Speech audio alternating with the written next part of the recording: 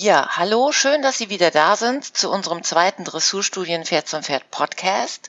Ich bin wieder hier zusammen mit Nils Michael Becker. Hallo Nils. Ja, grüß dich Claudia. Hallo. Und wir haben uns heute ein Thema ausgesucht, was gerade in diesen Tagen in den sozialen Medien hohe Wellen schlägt. Und zwar geht es um einen Vorfall, der eigentlich schon im April diesen Jahres war, ein Zirkuslektionenkurs mit Peter Pfister. Im Rahmen dieses Kurses ist ein Pferd mehrmals gestiegen und schließlich am Ende des Tages dabei tödlich verunglückt. Nils, es hat die letzten Tage unter anderem auch ein Video im Netz kursiert, wo man diese Szene sehen konnte. Kannst du uns das Video ein bisschen schildern? Also die konkrete Szene, nämlich den Tod des Pferdes, bekam man da nicht zu sehen. Das ist ein Video, das ist eingestellt worden von einem anderen Zirkuslektionen-Trainer, der seit einiger Zeit in den sozialen Medien wenigstens diesen Vorfall stark thematisiert. Nicht er alleine, aber er mit an vorderster Front. Der dieses Video auf YouTube scheinbar hochgeladen hat oder zumindest verlinkt hat nach YouTube. In diesem Video ist in der Tat zu sehen, wie in diesem Kurs mehrfach an dem Pferd gearbeitet wird und wie das Pferd auch zu Boden stürzt. Es endet letztlich mit einem Sturz, nachdem das Pferd auch wieder aufsteht und ein paar Schritte macht, bevor das Video endet. Also das kann der Schluss nicht gewesen sein. Und die Kommentare und die Veröffentlichungen, die man zu diesem Video finden kann, legen auch nahe, dass also dort ein letzter Teil fehlt. Aber man kann zumindest in dem veröffentlichten Teil doch sehen, dass es da zu erheblichen Friktionen kommt bei der Arbeit und das sieht alles nicht sehr schön aus. Das ist ein hässliches Video, will ich mal sagen, für jeden, der Pferde mag. Da kräuseln sich einem wahlweise die Haare und es läuft einem kalt den Rücken runter. Das ist alles nicht sehr schön. Dieses Video ist jetzt weg seit 1-2 Tagen. Da kann man drüber mutmaßen, warum das der Fall ist. Das mag die Auseinandersetzung zwischen diesem veröffentlichten Zirkuslektionentrainer und dem Peter Pfister sein. Es sind aber auch andere Personen auf dem Video zu sehen. Letztlich gibt es ja auch andere Betroffene, nämlich die Eigentümerin des Pferdes und eine Reitbeteiligung, die beide bei dem Kurs wohl dabei waren und sich teilweise zumindest auch in der Öffentlichkeit ja schon geäußert haben. Also da kann man nur spekulieren, warum jetzt das Video weg ist. Jedenfalls ist viel darum veröffentlicht worden, aber es ist eigentlich, führt immer wieder zurück auf einen einzelnen Film, der eben scheinbar nicht komplett ist. Also dieser Vorfall, das habe ich ja eingangs schon erwähnt, der ist ja schon länger her, der ist im April geschehen. Der kam auch nicht sofort an die Öffentlichkeit. Im Frühsommer dann allerdings schon, da haben wir auch davon gehört und als Reaktion darauf habe ich einen kurzen, aber recht knackigen Kommentar auf unserer Homepage dazu eingestellt. Und du hast damals auch in unserem Heft 3 2017 eine Kolumne geschrieben, wo du dich damit beschäftigt hast, wann ist ein Pferdebesitzer in der Pflicht? Und in den Kommentar, den ich damals geschrieben habe, der die Überschrift trug, der Schlaufzügel der Freizeitreiter, die Fußlonge, vom 11. Juli 2017 auch noch auf unserer Seite zu lesen, habe ich bewusst nicht Peter Pfister erwähnt, weil mir Peter Pfister bisher nicht als jemand aufgefallen wäre, der bewusst und vorsätzlich solche Dinge macht, sondern ich hatte den Eindruck, und den habe ich auch immer noch, dass dort in der Tat natürlich Fehler passiert sind, wie man sie auch auf dem Video sieht, aber dass es am Ende des Tages ein dramatischer und ein trauriger Unfall war. Aber trotzdem wusste sofort jeder eigentlich, was gemeint war. Das haben die Reaktionen auf diesen Kommentar auch gezeigt, denke ich. Ja, sicher, ganz klar. Also ich habe sehr viel Prügel dafür gekriegt für den Kommentar. Also meine Meinung war, dass ich gesagt habe, okay Leute, Zirkuslektionen sind eine wunderbare Sache. Mr. P kann derer ja auch einige. Aber warum machen wir normalsterbliche Zirkuslektionen, wenn wir nicht Profis sind und auf Shows gehen? Die machen wir, um Abwechslung in der Pferdearbeit hereinzubringen. Und muss ich dann eine Fußlonge benutzen? Eine Fußlonge richtig eingesetzt kann ein sehr intelligentes Mittel sein, aber sie kann ganz schnell eben auch je nachdem wie man sie einsetzt, über die Hebelwirkung zu einem Zwangsmittel werden, also tatsächlich wie ein Schlaufzügel. Es gibt tolle Trainer, die mit der Fußlonge arbeiten, sehe Eva Wiemer, die hat da 2 große Bücher drüber geschrieben, so dass Zirkuslektionen gymnastizierend sind, wertvoll sind und nicht eben nur eine reine Freizeitbeschäftigung und Unterhaltung, wie so Menschen wie ich das vielleicht machen. Aber ich glaube, dass die meisten von uns, die tatsächlich Zirkuslektionen nebenbei einbauen, das zur reinen Freude, zur reinen Unterhaltung machen. Und da bin ich eben immer noch der festen Ansicht, dann kann ich das mit der Fußlonge einfach auch sein lassen. Ja, auch wenn ich sie richtig anwende. Ich habe weiteres Material am Pferd und damit kann halt eben immer ein Unfall passieren. Das hat also wirklich teilweise schrille Reaktionen hervorgerufen, wie es angehen könnte, dass ich sowas schreibe. Eine Fußlonge sei wunderbar, eine Fußlonge sei prima. Wenn man sie richtig anwendet, natürlich immer vorausgesetzt.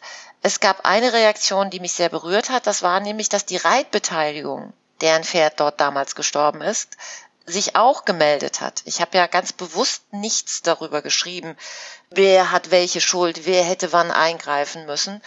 Aber sie schrieb dann einfach und sagte, naja, ihr redet alle so leicht, aber das war eine derartig schwierige Situation und ich habe ihr dann insofern zugestimmt, weil man muss die Geschichte dahinter vielleicht ein bisschen kennen. Die Reitbeteiligung hat diesen Zirkuslektionenkurs bei Peter Pfister von der Pferdebesitzerin geschenkt bekommen. Und die Pferdebesitzerin wollte sich bei der Reitbeteiligung dafür bedanken, dass sie so zuverlässig ist und sich so gut um das Pferd kümmert.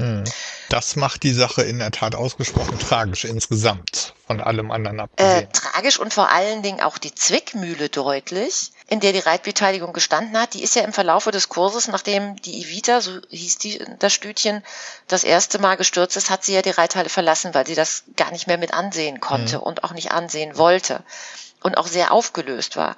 Aber wenn man sich mal versucht, in ihre Haut hineinzuversetzen, sie bekommt diesen Kurs geschenkt von der Besitzerin als Dankeschön. Sie sieht, dass etwas passiert, was ihr regelrecht körperliches Unbehagen bereitet. Was mache ich dann? Stehe ich denn wirklich auf und sage, jetzt reicht's mir aber? Ja, und trete alle vor den Kopf, sowohl den Peter Pfister als aber auch die Pferdebesitzerin. Es haben ja alle nur, und das hört sich jetzt im Nachhinein zynisch an, gut gemeint. Also die Frage, die sich mir immer wieder stellt, und eigentlich hatten wir das auch in unserem letzten Blog schon, wann greife ich ein als Pferdebesitzer? Wo ziehe ich die rote Linie? Und ich möchte wirklich nicht in der Haut von der Reitbeteiligung gesteckt haben. Und ich weiß auch nicht, und ich bin nur nicht dafür bekannt, nicht laut und deutlich werden zu können, ob ich in dem Moment eingegriffen hätte. Ja, also das glaube ich auch. Das ist eine schwierige Situation. Und da gibt's auch, glaube ich, keine Standardansage, wo diese rote Linie eigentlich liegt. Die Schwierigkeit ist sicherlich zum einen der soziale Druck, der in so einer Situation herrscht, dass ich mich nämlich sozusagen gegen das Programm verhalten muss und wenn ein solches Pferd vorne vom Trainer für eine Demonstration genutzt wird, unterbreche ich ja in der Tat die ganze Veranstaltung, wenn ich mich dagegen stelle. Ja, also ich verderbe nicht nur dem Trainer die Veranstaltung, sondern auch dem Publikum, und sich da aktiv zu entscheiden, glaube ich, ist für jedermann eine ganz schwierige Sache, zumal sich die Situation ja auch anschleicht. Also das ist nichts, worauf man vorbereitet ist, sondern während man damit sich ringt, kann es quasi jede Minute zu spät sein. Und ich denke, da ist auch in den öffentlichen Diskussionen das, was jetzt hier so als Shitstorm bezeichnet wird, der in den sozialen Medien teilweise nicht nur zu dem Video selbst, sondern ja auch zu Stellungnahmen der Reitbeteiligung, die sich da öffentlich geäußert hat. Was da kommentiert worden ist, ist in vielen Fällen sicherlich über diesen Punkt auch hinweggegangen. Also da wurde letztlich, wie üblich natürlich von Leuten, die selber nicht dabei waren und vermutlich auch selber in so einer Situation noch nie waren, sehr leichtfertig dann fordert, da hätte man dies, da hätte man jenes tun müssen.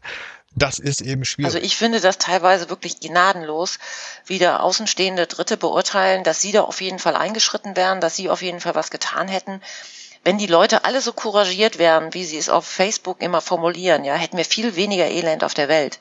Und das muss ich sagen, auch gegenüber der Besitzerin und der Reitbeteiligung empfinde ich das als bodenlos, als wirklich bodenlos. Da ist jemand furchtbarstes Leid passiert, was er sich mit Sicherheit nicht gewünscht hat und was er auch nicht in Kauf genommen hat. Wer denkt denn an sowas, wenn er auf einen Zirkuslektionenkurs geht? Und dann kommen Dritte von außen und erklären, wie unfähig die alle sind. Also ich finde das schon ziemlich gnadenlos, ziemlich bodenlos.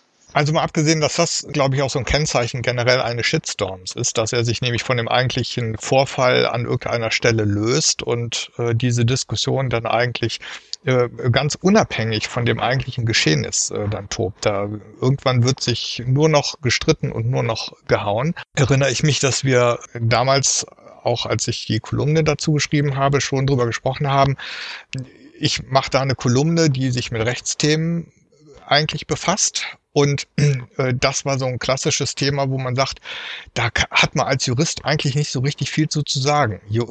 Juristisch ist das relativ klar. Der Eigentümer, Besitzer des Pferdes, der hat letztlich immer die Entscheidungshoheit. Der kann in so einer Situation sagen, hier ist Schluss, her mit meinem Pferd, hier wird nicht weitergemacht, das ist jetzt alles hier zu Ende. Das kann er, und da gibt's juristisch außer diesem einen Satz im Grunde nichts zu sagen, aber das löst das Thema nicht auf. Ja, das macht also die besondere Schwierigkeit in der Situation, wie ein Pferdeeigentümer, Pferdebesitzer sich da verhalten soll, dem wird das überhaupt nicht gerecht, weil das viel weniger eine juristische Frage ist als, ich würde mal sagen, eine soziale Frage oder eine Frage auch, wie viel man sich traut und was man gewöhnt ist. Ja, aber nicht nur, Nils, aber nicht nur, was man sich traut oder was man gewöhnt ist, sondern das ist ja wirklich die ewige Krux, ob wir über Hufschmiede, Tierärzte, Bereiter, wen auch immer reden. Wir vertrauen uns diesen Leuten an, weil die mehr Kenntnisse haben, als wir sie haben.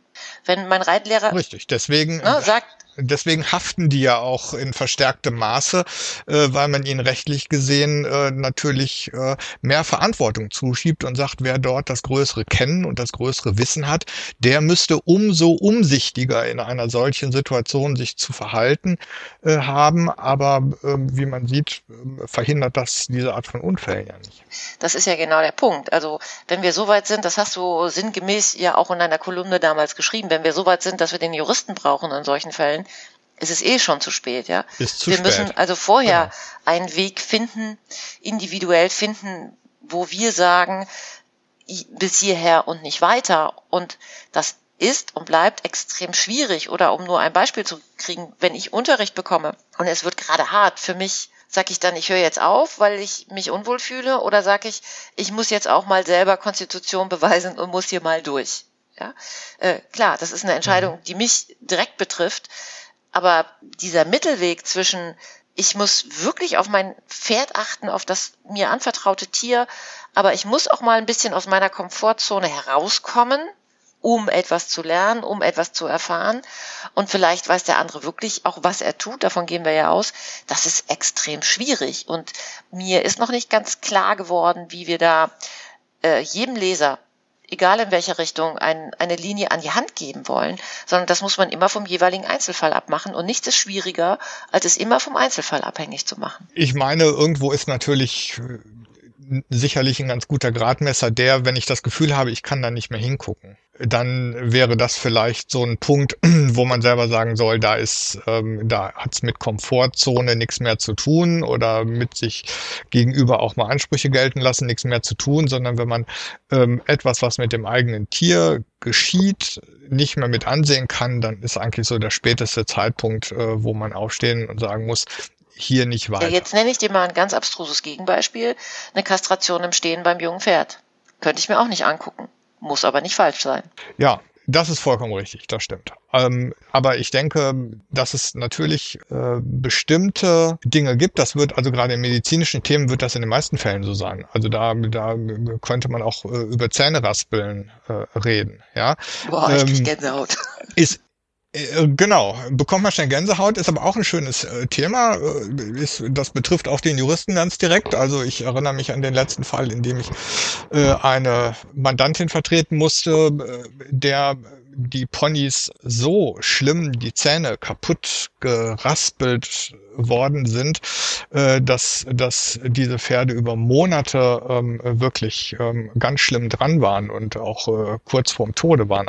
Die konnten eigentlich überhaupt nicht mehr vernünftig beißen. Woran lag das? War der einfach unwissend, derjenige, der da das ausgeführt hat, oder waren das wieder unterschiedliche Schulen, die irgendwelche Ideen hatten? Das waren sogar zwei. Da waren sowohl eine selbsternannte Pferderasplerin beteiligt, als auch ein Tierarzt, der diese Ponys vorher auch noch sediert hat. Und Wir hatten den etwas obskuren Fall, dass der Tierarzt sediert hat, dann beobachtet hat, wie diese Pferdezahnbehandlerin angefangen hat, die Zähne abzuschleifen und auch die Schneidezähne insbesondere einzukürzen und selber hinterher sagte, er hat schon beim Zugucken gesehen, das geht schief, das ist viel zu kurz. Okay. Und er hat auch nicht eingegriffen. Das war mal so ein verlängerter Fall, wo auch der Spezialist daneben sieht und sagt, ich sehe schon, das geht schief. Aber er hat nicht etwa gesagt, stopp, sondern er hat das bis zu Ende angeguckt, bis der Schaden da war. Und die Ponys hatten also zwischen den Vorderzähnen eine Lücke, da konnte man so die Hand reinstecken. Also da ist nicht ein bisschen zu viel abgekürzt worden, sondern so radikal, dass die nicht mal mehr Gras sich selber rupfen konnten. Ja, da war alles vorbei. Und daran erkennt man, also selbst für einen Fachmann, der in der Situation im Grunde als Tierarzt auch hätte wissen müssen, dass er selber natürlich auch so ein bisschen in der Haftung mit drin ist, wenn er daneben steht und nichts sagt. Selbst der hat es nicht hinbekommen, Stopp zu sagen und Einhalt zu gebieten und zu sagen, nee, lassen Sie mal bleiben. Ja, also erst als der Schaden da war, hinterher war er dann auch der Meinung, es war zu viel, aber das illustriert vielleicht ein bisschen wirklich und das empfinde ich als soziales Thema, wie schwer das ist, sich mit einer Meinung einzumischen und zu sagen, das ist hier nicht richtig, das muss hier gestoppt werden. Und dann kommt natürlich noch ein Aspekt hinzu, dass man so das Gefühl hat, die eine Krähe hackt der anderen kein Auge aus, ja? Dass er vielleicht nicht wollte, also ist jetzt natürlich hypothetisch, so wie ein Reittrainer den anderen jetzt nicht um Grund und Boden redet, theoretisch, wenn man nicht gerade verfeindet ist. Oder ein Zirkustrainer nicht den anderen. Ausnahmen belegen die Regel. Jedenfalls nicht öffentlich in der Regel. Ja. Also alle wissen, dass wenn das Mikrofon oder Facebook nicht eingeschaltet sind, sehr gerne gesprochen wird, auch über andere. Aber das stimmt, das ist sicherlich auch so ein Punkt. Man weiß nie, wohin das ausschlägt, wenn man sich da äußert. Interessanterweise haben sich jetzt in diesem Fall mit dem Unfall bei den Zirkuslektionen bei Peter Pfister haben sich ja sehr viele eingemischt. Also nicht nur dieser Pferdetrainer, Zirkuslektionentrainer, der es jetzt gerade in den letzten, seit Anfang Dezember nochmal so richtig in Gang gebracht hat, sondern es haben sich ja auch vorher schon diverse Trainer, aber auch viele Leute, von denen man eigentlich nicht so genau weiß, was sie eigentlich darstellen wollen von sich selber, die sich da geäußert haben und eine Meinung dazu haben. Ich habe Facebook Live-Übertragungen gesehen, ich hab Blogbeiträge eine Menge gesehen von Leuten, die so ein bisschen sich scheinbar nicht entscheiden können, ob sie mehr Trainer oder Journalist sein wollen. Und da nutzen natürlich auch viele den Aufreger dieses Unfalls, um sich mit eigenen Themen zu positionieren. Und das meinte ich vorhin, dass die Veröffentlichung und das, was da geredet und geschrieben wird, entfernt sich dann ab irgendeinem Punkt auch von dem eigentlichen Vorfall. Am liebsten sind mir ja die Posts oder die Blogbeiträge, wo der oder diejenige die Situation beschreibt und dann ganz viele eigene Videos einstellt, wie man es richtig macht. Genau, nicht dabei gewesen, aber wissen, was passiert ist. Ja, oder wie der alte Satz immer geht, es ist eigentlich schon alles gesagt, aber noch nicht von jedem. Genau. Und dann dreht sich das so hoch, dass in den Kommentarspalten dann gerne höchst unsachlich diskutiert wird und da Streit losbricht. Das ist man ja so ein bisschen gerade bei Facebook inzwischen schon gewöhnt. Guckt man vielleicht auch nicht immer so ganz genau hin, weil man schon weiß, dass es da nicht hochgradig sachlich zugeht. Aber trotzdem ist erstaunlich, dass sich da doch eine Menge Leute geäußert haben und auch zum Beispiel dein Kommentar damals bei den Dressurstudien doch recht schnell auch diese Anfeindungen auf sich gezogen hat. Ja, einige, aber da muss man dann halt auch locker bleiben, weil wer einen pointierten Kommentar schreibt, und das war so ein Kommentar, der muss damit rechnen, dass er Gegenwind kriegt. Und wenn es am Ende nur dazu dient, dass man nochmal darüber nachdenkt, muss ich wirklich mit Fußlonge arbeiten? Ist das in dem Fall angebracht? Denn er hat ja schon einiges erreicht und da darf man dann auch mal schimpfen. Aber wenn ich mich da jetzt in die Situation von Peter Pfister hineindenke, ja, also ich glaube, jeder Pferdetrainer weiß, es kann immer irgendetwas passieren, auch bei größtmöglichster Vorsicht. Ob die da jetzt gegriffen hat, das weiß ich nicht, das lassen wir jetzt mal so dahingestellt. Aber ich glaube, jeder Trainer ist froh, wenn er Aufführungen hat, wenn er Kurse hat, wenn er dann am Abend nach Hause kommt und sagen kann, alle sind heil, es ist nichts passiert. Es passieren ja teilweise auch tatsächliche Unfälle, wo der Trainer vielleicht keinen Einfluss drauf hat, die so irre sind, wo du einfach nicht drauf kommen kannst. Ja, Situationen, wo sich Pferde verletzen. Und wo man dann einfach nur froh ist, alles ist gut gegangen. Das ist richtig, aber wenn ich natürlich eine Methode benutze, bei der eigentlich per se schon erkennbar ist, dass ich da mit Zwang arbeite, also ich zumindest empfinde das, auch wenn ich das auf Videos so sehe, dass das ja nicht, das ist ja nicht komplett auf freiwillig aufgebaut, sondern ich benutze ein Hilfsmittel, um das Pferd dahin zu bringen, was es tun soll. Das weiß ich ja vorher, dass damit bei einem Tier wie einem Pferd ein mindestens mal erhöhtes Risiko einhergeht, dass ich was tue. Also wenn ich ein Pferd einfach in der Halle laufen lasse, ohne es angebunden zu haben, natürlich kann auch da was passieren. Und das Pferd kann eine Reaktion zeigen, die zu einem Unfall führt. Aber wenn ich per se schon von der Methode her etwas mache, was eine Auseinandersetzung mit dem Pferd im Grunde provoziert und mich da später nicht so äußere, das empfinde ich dann schon als ein großes Fragezeichen, das irgendwie da so stehen bleibt. Und im Grunde genommen würde ich hier nochmal in die Kerbe schlagen, dass ich auch an die Besitzer appelliere. Du kannst mit der Fußlonge so ein Kompliment eben über einen längeren Zeitraum entwickeln, ohne dass es zum Zwang wird. Aber muss ich ein Kompliment an einem Wochenende lernen? Muss ich während eines Kurses ein Kompliment meinem Pferd beibringen und dann ausgerechnet noch mit der Fußlonge. Wir haben das ja in anderer Hinsicht auch schon gehabt, dass irgendwelche Trainer meinen, sie müssten innerhalb eines Kurses mal zeigen, wie ein Pferd korrigiert wird. Das geht schief. Ja, wer sagt, er will innerhalb kürzester Zeit und dann auch noch vor Publikum irgendetwas so korrigieren, dass es dann wirklich heil ist, in Anführungsstrichen.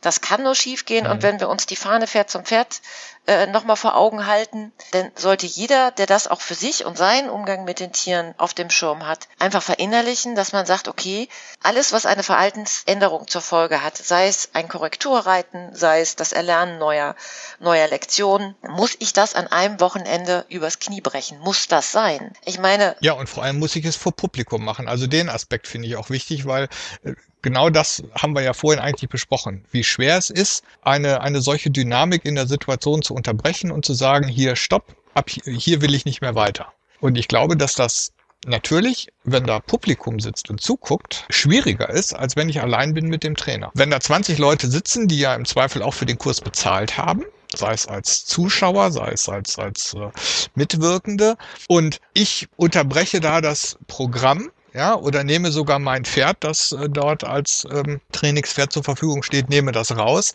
dann hat das ja für alle Konsequenzen. Also da würde ich den Druck als größer empfinden, als wenn ich mit einem Trainer in Ruhe alleine in der Halle bin und von dem jetzt etwas lernen möchte. Also du hast vermutlich recht, dass die Anwesenheit vom Publikum natürlich noch eine höhere Hemmschwelle vor das Eingreifen setzt. Aber am Ende des Tages, wenn ich mit einem Trainer arbeite, und da muss ich schon sehr breite Schultern haben, um dann zu sagen, jetzt hörst du hier aber sofort auf, wenn es sich jetzt nicht um eklatant, ich sag mal, tierschutzwidrige Dinge handelt, ja, also ein Trainer, der mein Pferd verprügeln würde oder sowas, das ist ja völlig klar und völlig offensichtlich, dass man da dann nicht nur den Mut, sondern auch die Pflicht hat, sofort einzuschreiten, aber in der Regel ist es ja nicht so einfach, in Anführungsstrichen. Das ist, wie du es vorhin formuliert hast, fand ich ganz treffend, dass es sich nämlich langsam anschleicht. Ja, dass man so das Gefühl bekommt, nee, das wird jetzt zu viel. Und wenn du die Geschichte erzählst von dem Tierarzt, der beiwohnt, wie den Ponys die Zähne ruiniert werden von einer vermeintlichen Fachfrau und selber nicht einschreitet, dann sieht man, wie schwierig das ist. Also da gibt's auch sicherlich ohne Ende immer weitere Beispiele, weil auch die große Rolle sicherlich spielen wird, je bekannter dieser Trainer ist. Oder wenn es jemand wie Peter Pfister ist, der auch so ein bisschen Urgestein ist in dieser Branche, dann macht das alleine natürlich schon auch eine Wirkung auf einen Schüler und auf einen Teilnehmer eines solchen Kurses. Ja, also man geht ja auch davon aus, dass jemand, der so lange Erfahrung hat und einen guten Ruf hat in all diesen Dingen, da ist es erst recht dann schwierig, sich dagegen zu stellen und zu sagen, hier machst du jetzt irgendetwas falsch. Ja, und da, denke ich, kennen wir alle auch von anderen Trainern. Man sieht das, wie intensiv die Diskussionen sind, wenn zum Beispiel beliebte Reiter, also international tätige Reitsportler, wenn die mal bei einem Fehlverhalten erwischt werden. Ja, Rollkur rauf und runter. Sage ich nur. Da gibt es ja unzähligste Beispiele, wenn dann einer, der immer mit dem untadeligen Ruf unterwegs war, plötzlich gefilmt wird, wie er also auf dem Abreitplatz sein Pferdmaß regelt ohne Ende. Auch da gehen die Emotionen natürlich immer besonders hoch und es ist im Nachhinein schwer oder häufig schwer einzuschätzen, ist die Situation eigentlich richtig wahrgenommen worden? Ist der Shitstorm jetzt berechtigt? Hat das nur vorher keiner gemerkt, dass der so drauf ist oder die so drauf ist? Oder wird ihm jetzt gerade Unrecht getan und nur weil er irgendwie mal schlechte 5 Minuten gehabt hat und mal eine Sekunde unbeherrscht ist, wird er jetzt fertig gemacht, als sei er Tierquäler vom Dienst? Naja, aber das ist eigentlich ein ganz schönes Beispiel, obwohl wir hatten uns ja vorgenommen, diesen Podcast nicht so lang werden zu lassen, ne? Also versuchen wir jetzt ein bisschen. Aber eine Anmerkung noch zu dem Thema Rollkur. Der typische Rollkur-Dressurreiter oder aber auch Springreiter praktiziert das ja in der Regel nicht in der Prüfung, sondern auf dem Abreiteplatz. Und wie viele Szenen von Abreiteplätzen kennst du, wo Leute sich an den Steward wenden oder an den Richter und sagen, hören Sie mal, finden Sie das richtig? Kaum. Ja, wenn im Nachhinein diese Bilder publiziert werden, sind alle natürlich in den sozialen Medien dabei und schreien laut auf. Ja, wir wissen aber auch, dass gerade auf internationalen Turnieren auch gerne Beobachter mal ferngehalten werden von diesen Abreitplätzen. Ja, und man von Veranstalterseite gerne auch mal schwer bemüht ist, dafür zu sorgen, dass diese Bilder nicht nach außen dringen und nicht etwa verhindert wird, dass sie überhaupt entstehen. Jein. In Teilen gibt es das wohl, aber da hat sich doch jetzt auch schon einiges getan. Also guck dir zum Beispiel Aachen an. Da ist der Abreiteplatz ja mittlerweile so, dass du ihn sehen kannst. Es gibt natürlich noch einen weiteren Abreiteplatz. Aber guck dir den Abreiteplatz der Springreiter an, wenn die da ihre Schlaufzügel draufknallen und die Pferde einrollen. Das ist vor den VIP-Tribünen. Das sehen alle. Da kann auch jeder Normale zugucken. Das ist nichts, wo eingeschritten, eingegriffen wird. Und jetzt ziehen wir es nochmal wieder zurück in die Szene, über die wir gerade reden, nämlich über die Freizeitreiter-Szene, wo dann Missstände auftreten, wo man das Gefühl hat, da muss man jetzt einschreiten.